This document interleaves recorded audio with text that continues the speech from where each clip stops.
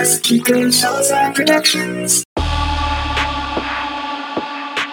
I think that people are expecting a magic trick to happen in many of these conversations and in this period of reckoning that we're in.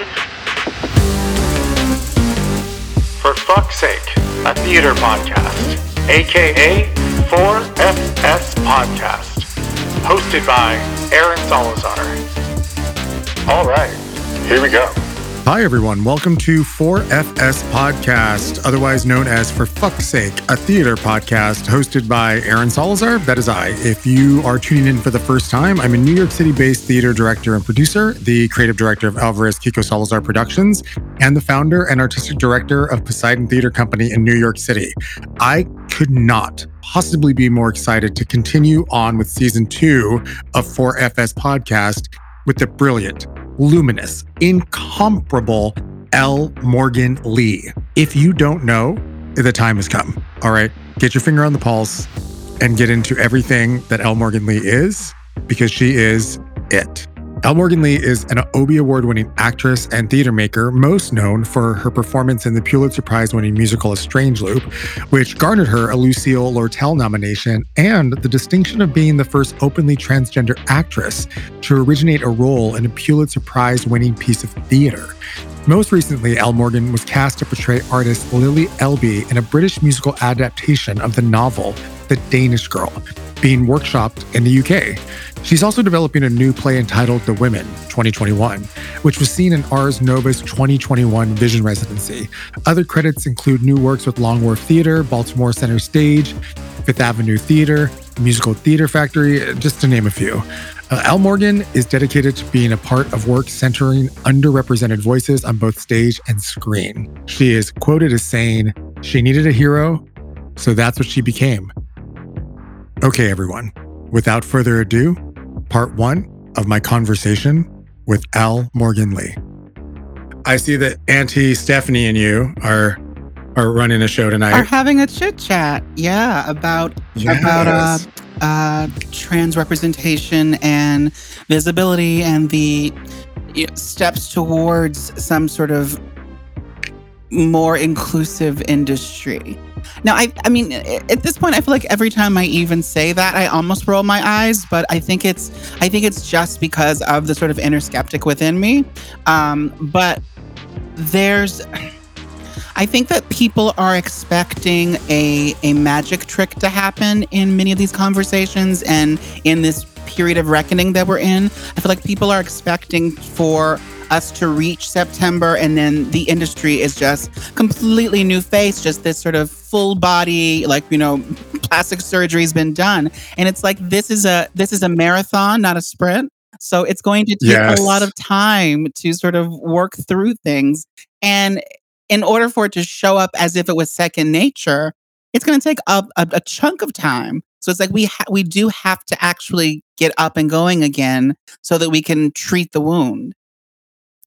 I could not agree with you more. It's that whole thing, that analogy, you got to put the oxygen mask on yourself first before you help the person next to you, mm-hmm. And I really like that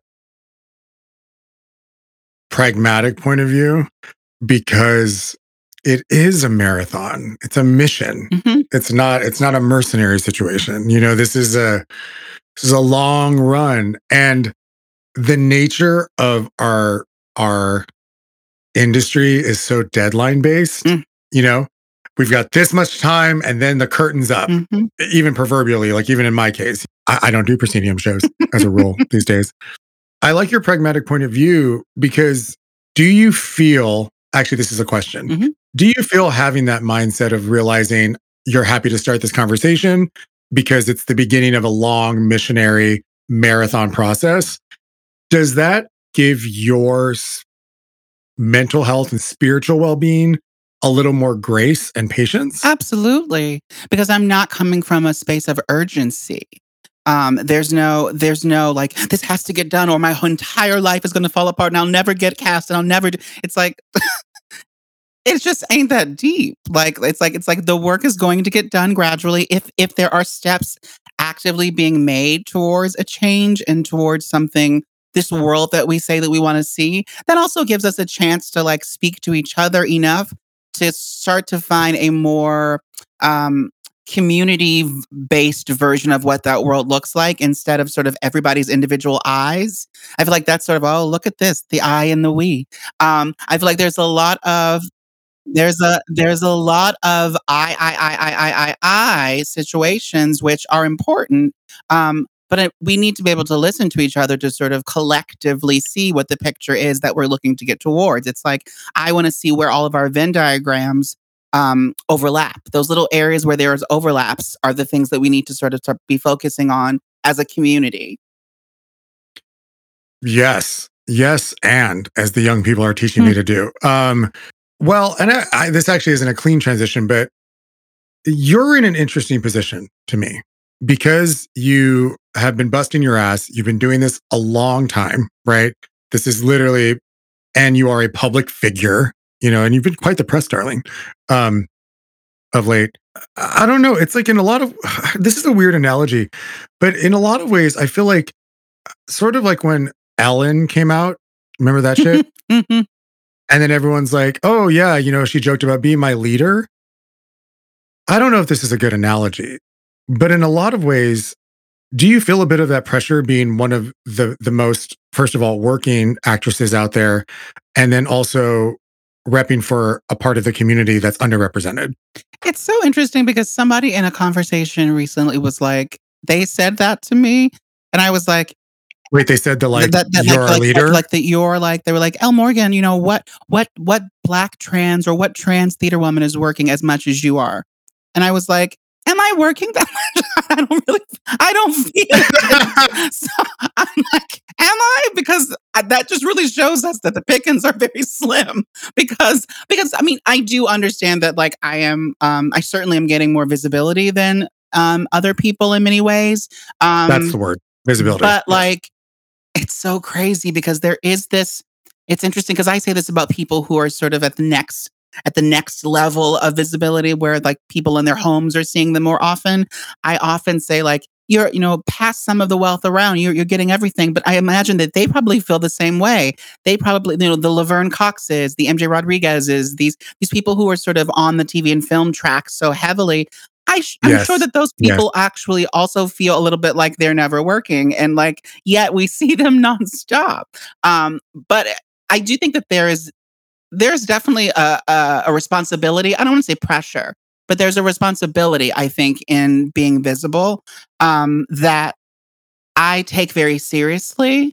And I try to think before I speak and before I do certain things because I do know that kind of visibility, sort of abused or used in sort of reckless ways, could be problematic for the community that I'm a part of, versus just being so free all, and just saying any and everything that comes to my mind or doing any and everything. It's like, I think that there's something to be told. I am an authentic person. I do share myself in the most sort of free way that I can. But I also I think that there's time and space for everything.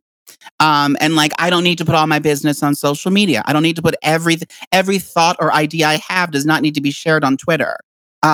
But that's also perhaps an age situation too. It's like, I feel like it's the 20-somethings right now are really actively putting every thought out onto social media in a way that is more problematic, I feel like, for the entire reckoning that we're dealing with right now, because it's this thought that if it's not being posted on social media, then it's not being done. And I think that's a disservice to people's minds because there's a lot of work being done that's not being announced. Correct. Which we found in that Forbes article that came out recently about Broadway Black Theater United, for instance, where from the outside, Black Theater United seemed to be, doing little things here and there, but mostly just seems to be cutting that album for that song that they put out. And so people were like, what is this? They just put out a song and like, there's what work has been done? But then you turn around and you realize they've been talking with like the Broadway League. They've been having workshops. They've been making connections with people. They've been doing a lot of work over the past year that was not announced to anyone. but it was being done. And I think it's like we starts to become like, well, sure, we can judge things and be like, it would have been really helpful for us all to get like little updates of what's happening. But at the same time, was that their job to tell us? Like, not necessarily. They saw the thing they wanted to do and they went towards doing it the way that parents often do, or the way that the aunties often do. The grown folks take the reins and do what grown folks need to do, and then come back when when the way is clear, the kids walk through. It feels a little bit kind of like that's how this was handled. But it was just, to me, that article in particular was just such a confirmation that there is plenty of work being done. There are producers who are talking to their casts about the things that they need to advocate for themselves in this new period we're getting into. So it's like there is work being done even on the Broadway level, where producers are, checking in with their casts as these offers start going out. So the fear of us going back to the way things were, I don't think that we'll ever go back to the way things were, because the reality is the way things were was a place where people just didn't even see that there was a need for change. And even the acknowledgement that there might be is a change. It's a shift. So I think, again, it's that sprint marathon situation. It's like there has been forward motion, even if we stopped where we were now, which we're not going to. But even if we stopped here and we just moved forward from there, we have actually made a lot of forward motion as a community. I think it's just hard to see because there's not lots of receipts sort of available for everyone to peruse. You said the acknowledgement of it is forward motion. Mm. Is that what you said? Yeah. Or something to that effect? Absolutely.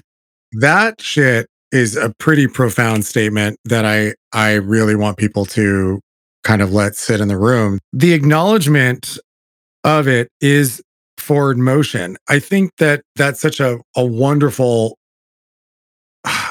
positive way to think about this, because a lot of things have happened in the political unrest of the last 4 years. Let's be real, right? That was a huge part of what season 1 was basically just about politics. Because, how could we not, leading up to the election? And the one thing we found out politically about America was we knew these folks were out there, right? But then they were emboldened to come out of the closet, right, as it were, right? Right. All these people came out of the closet and were very comfortable being like, I am proudly bigoted, racist, not civically minded, ... Because then also, what we found out simultaneously is we found out that people within our own communities, from our own cultures and heritages and races, also were bigoted. We're like, shit. Absolutely. You know what I mean? That was the thing that was the most shocking, is I was like, what, excuse me? Wait, that this party doesn't give a fuck about you, right? Like, and we also, I think what officially was weaponized was God, right? In the same way that we criticize other countries for weaponizing God. You know what I mean? It always has been, but just fully weaponized politically, right? And turning people into single issue voters, and just a disaster. But what we're saying is, what we know now that we will never recover from is we'll never be able to go backwards. Right. Like, because now we know, and it's all out in the open. And so, like, much like our time with Orange Face. It's like now him being there brought all the crap up from under the rug. So now we see it all and we have to deal with it now. Precisely right. And with the performing arts community, let's say as a whole, mainly right now, traditional proscenium theater, everyone's out of the closet. Right. It's ironically, in the arts. And so now we know, you know what I mean? Now we know, like, either how deafening your silence is. And I should also say that I don't mean the silence of like posting on social media, right? But the real silence, right? The real one. And then finally, everyone's saying the thing that for some reason, until last year, no one had the courage to say right. it. There's always been the elephant in the room has been there the whole time. Sure. And I think we all knew. But, let's be real. As theater artists, we want to play nice. Mm-hmm. We want to be grateful to have our gig, and you want to be like, oh, I'm so lucky to thank you so much, bitch. Like, it's like, I can say that I know it now, but I was right there with you. So, but that oppression and colonization that is just being American, let alone the hierarchy of the arts, we can't go backwards. Sure. Is my long tangent to point to your great commentary on that.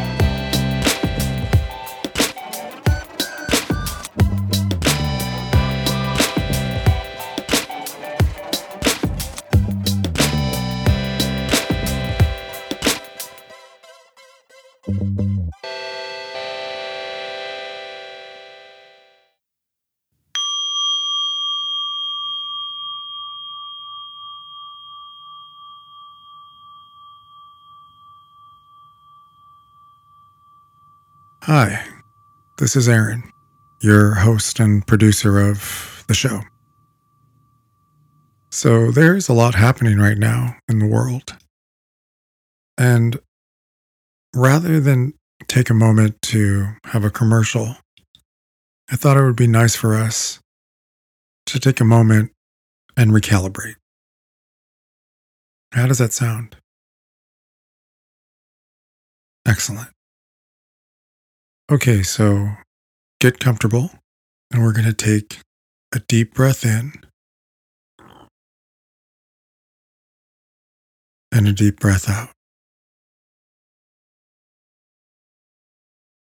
Deep breath in and just let it out. All right.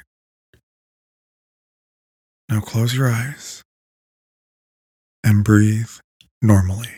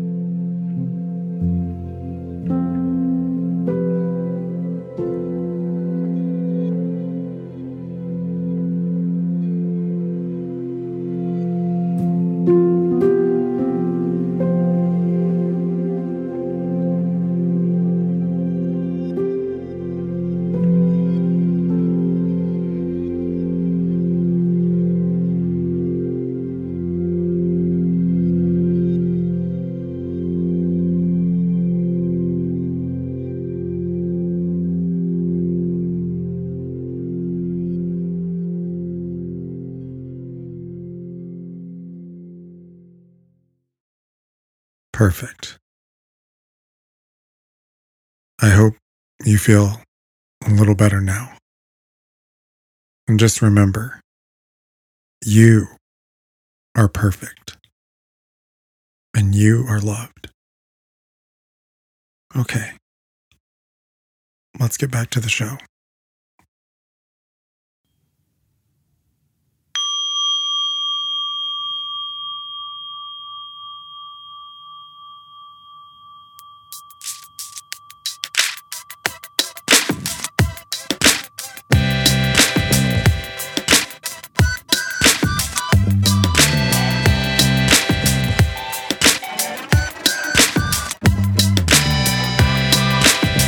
What the fuck were we saying? It was good. We were the weaponizing of God.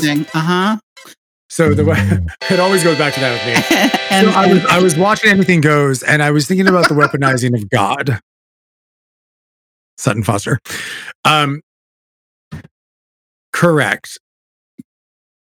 Everyone is out of the closet. yes. And so therefore that thing that was always there, that was hard to define, is now out in public. And also, I think, thank you, social media, because let's be real. I don't know how you feel about this, but I'm going on 22 years in New York City in August. I live here in New York City in August.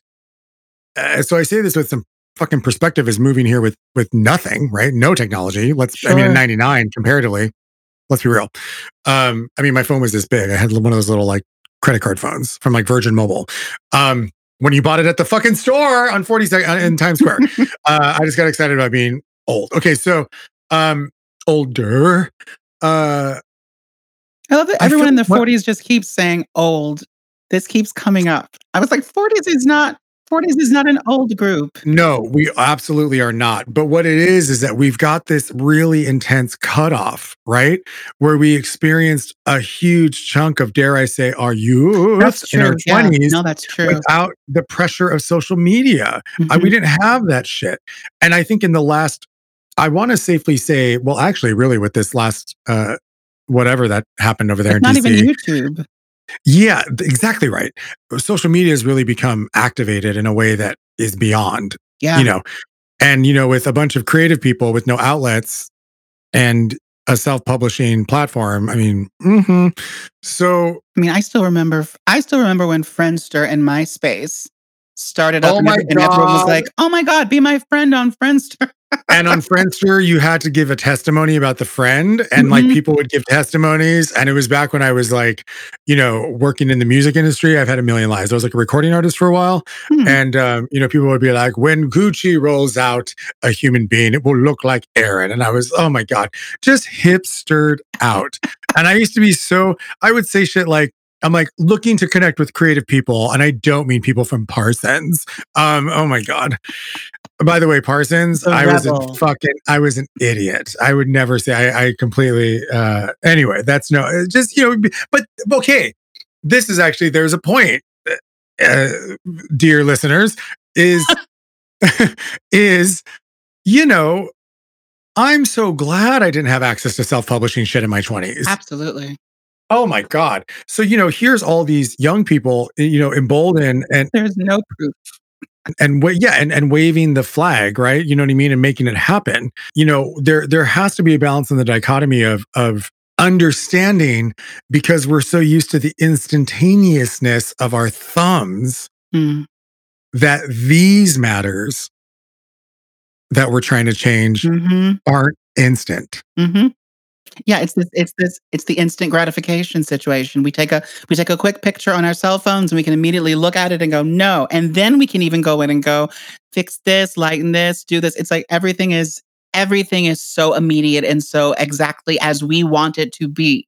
So it's like it's as if it's breeded, and it's breeded sort of a generation of people who don't know what it's like to just deal.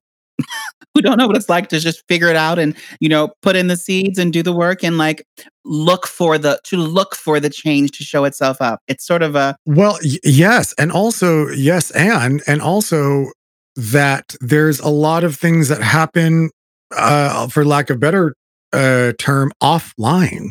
Exactly. There's a lot of shit happening offline, you know. I mean, just in life, God willing, but you know, in general, there's a lot happening on the back end. And you know, the rule is for musicals, which we all love and hate at the same time, I feel. And I say hate because hate is next door to love. I'll speak for myself. It's what, 10 years page to stage is the rule? Ish. Yeah, it's like 8 to 10 years. 8 to 10 years page to stage. And I use this example often only from the mythology of it, but it's like fucking Steven Schwartz, icon, took him fucking 10 years to get Wicked up. Like, you know, shit takes a long time. Sure. You know, in the process of and so I'm so excited about the acknowledgement of everything and the uncomfortability of it. And also the most rewarding to me, I looked at that as if my assistant did it, but it was my hand. I was like, did someone else close it?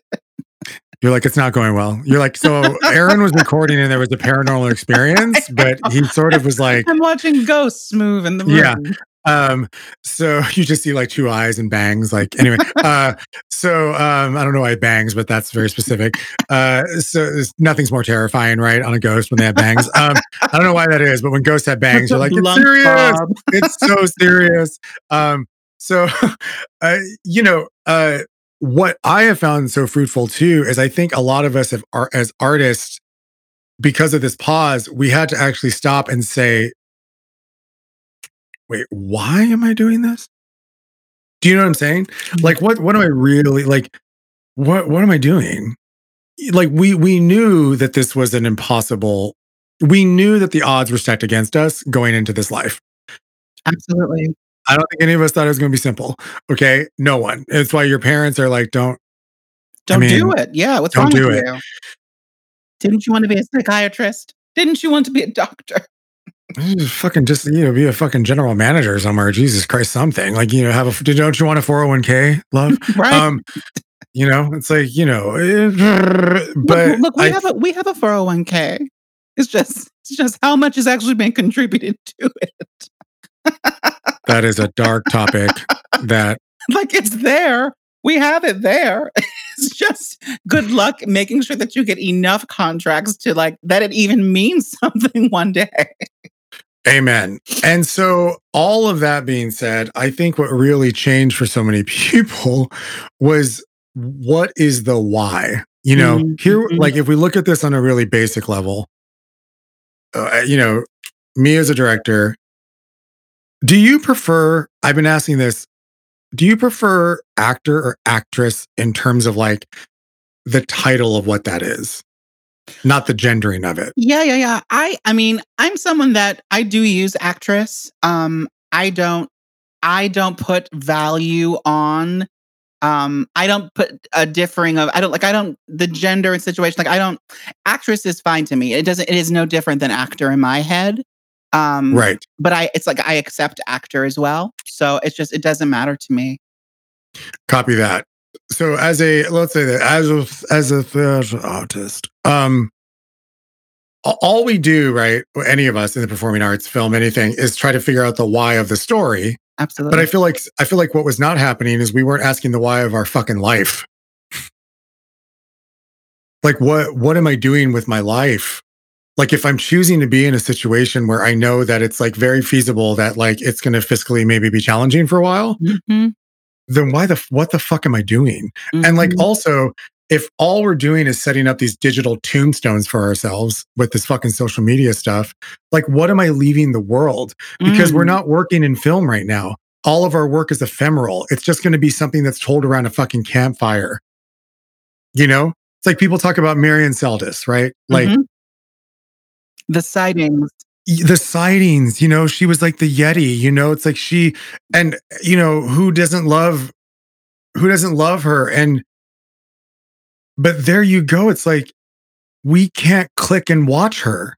Absolutely not. We have to talk about her, and it's, so if that's what we're doing, then what are we doing? It's been the question that I've been asking myself. And I think this is where everything coming up with racism in our industry is people finally asking why. Racism, pay inequities. I was going to say gender. Gender politics. And in terms of this, I watch all of you beautiful people by proxy who are working in and around the Broadway, right?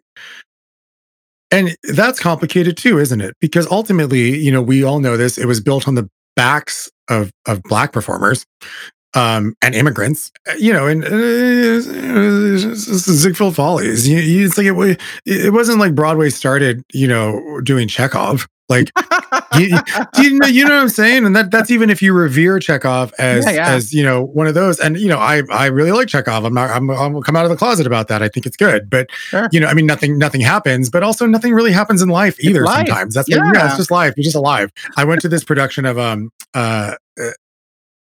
Uncle Vanya, really, really good one. Really, really good one. It was actually the one that was uptown at Hunter College or something. And I'd never seen it. and I had forgotten what happened during it, and I won't spoil it for you kids who need to. It's a great play. Read the play. But they had a scene where they literally just let the woman with the character with a fully functioning sink wash dishes and then cut bread. And I was like, girl. I was like, they're like, see what our plumbers were able to do. And here's the tea. I really hate props. And that, listen, I'm not going to get canceled by prop masters.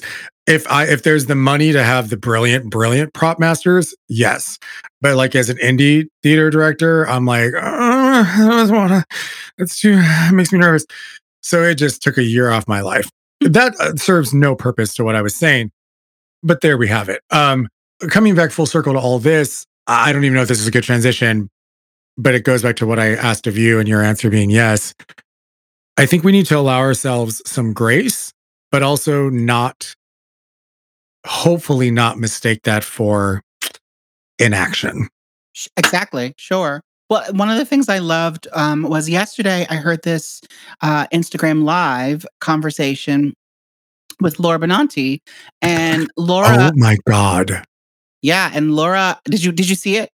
First of all, I've always been down, and then I enjoy Laura. Yeah, I'm an old 54 below guy, and so I was around her. She's just the most delightful person, like super chill energy, and like it was lovely. One of the things in particular that I loved, because like there are moments when she was saying things that I kept thinking, this feels. I know that it's like when she made comments about how white people need to get sort of used to the feeling of discomfort, and that's that's part of the process. And it's interesting because for me, even hearing her say that made me uncomfortable, because it was like something that something that we don't hear. We don't experience this happening, where people are saying things like, she made a comment about how the more that she learns, she sees that how much of a better person she could be. And it's like, these things are just, it's like these sort of this self-reflection and realization is, number one, beautiful. And it's something that we all, no matter what the gender or race or group, we all could benefit from doing that a bit more. But hearing it be so like race specific in this conversation, it just made me feel so uneasy. And I was like, this is wild, because it starts to make you realize exactly how much you're holding and how much all of us are holding inside that's sort of been taught to us. We've learned that it should be uncomfortable for a white person to acknowledge discomfort speaking about race.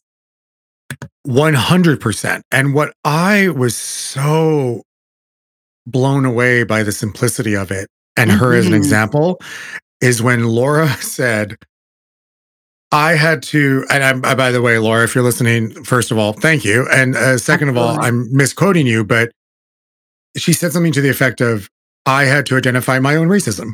Yeah. And I was like, there it is. There it is. For some reason, people think that if you raise your hand and you admit to your own racism, you're going to be canceled. It's the same thing in a 12-step program, raising your hand and going, I'm an alcoholic. I'm acknowledging this. And now what we're going to do is I'm going to spend the rest of my life trying to be better. Our white friends, family, colleagues, friends, Romans, countrymen. I think that there's that fear, which I think is a respectful fear, of not wanting to say that out loud. And I'm like, it's okay to say it, because we are American. We are inherently racist, even as not white people. It is the essence of being American. We're built on the backs of it, literally. And so what I found so beautiful about that, here was Courtney and Davon, and they just were like, no, but like you just saw, like, welcome to the table. You've come around. Now you see a little bit more clearly. There's been it's as if a layer has been taken off of the glasses. Well, and also she said it without like, she didn't say it like in a way where she was patting herself on the back or I deserve a cookie, but just being like, I had to identify that I have racism. I'm racist. You know what I mean? And now like what my goal is to actively not be that shit. And that's the thing we all have, because listen, the self-hatred, that's put upon people in terms of even like what we consider, and this is a big part of our industry, beautiful. Mm-hmm. A lot of that's tied into race. A lot of that's tied into colorism. A lot of that's tied into all these things. And these are all self-hating things you have to come to terms with, and not to like make her some bastion or like, oh, great, she deserves all the gold stars for saying the obvious.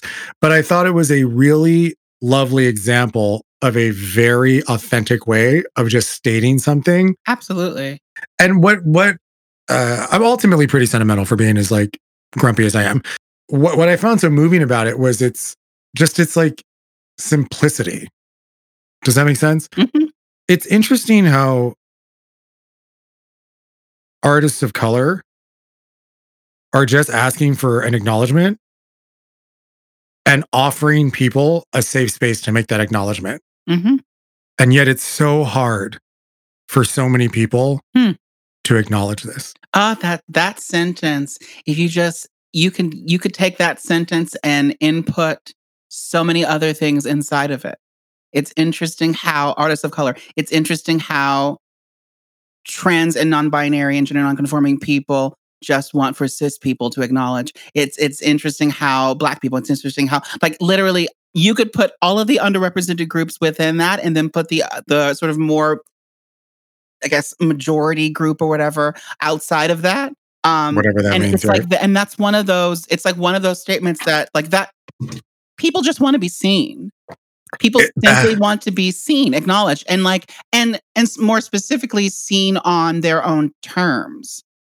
Because that's the thing I think that people are so used to in lots of these sort of conversations and panels. And you can segue that even into our business in terms of like in auditions or in rooms. It's like people want to come to a room, show you who they are, and have you see them on their terms, not yours. If I walk into a room and I'm introducing myself, I don't want you to put on top of me all of the things that you sort of assume I'm supposed to be based on the color of my skin or what my hair looks like or how, like, or what my gender is, or, or what you think my gender is. And then you find out my gender, and then that all those assumptions change again. It's like, that should not be that stuff. It's also just, to me, it's also just very exhausting for the person watching too. It's so much simpler to just breathe and let a person show you who they are and then take them at face value until they will continue to show you who they are, flaws and all. Amen. L. Morgan Lee, dear listeners. We are just scraping the surface, finishing part 1 of a 4-part conversation with our July guest host, L. Morgan Lee. Please be sure to rate, review, subscribe, show us some love, use your thumbs, and hit us up on Instagram at 4FS_podcast. Also, if you'd like to ask any questions during the show or have any suggestions for topics, hit me up in the DMs. We would be thrilled to feature some of your ideas on the show. Thank you so much for tuning in, and be sure to join us for part 2 of our conversation with L. Morgan Lee. For Fuck's Sake podcast is brought to you by Alvarez Kiko Salazar Productions. Original music by Manuel Paleo and Giancarlo Bonfanti. Produced and engineered by Aaron Salazar. Recorded in New York City.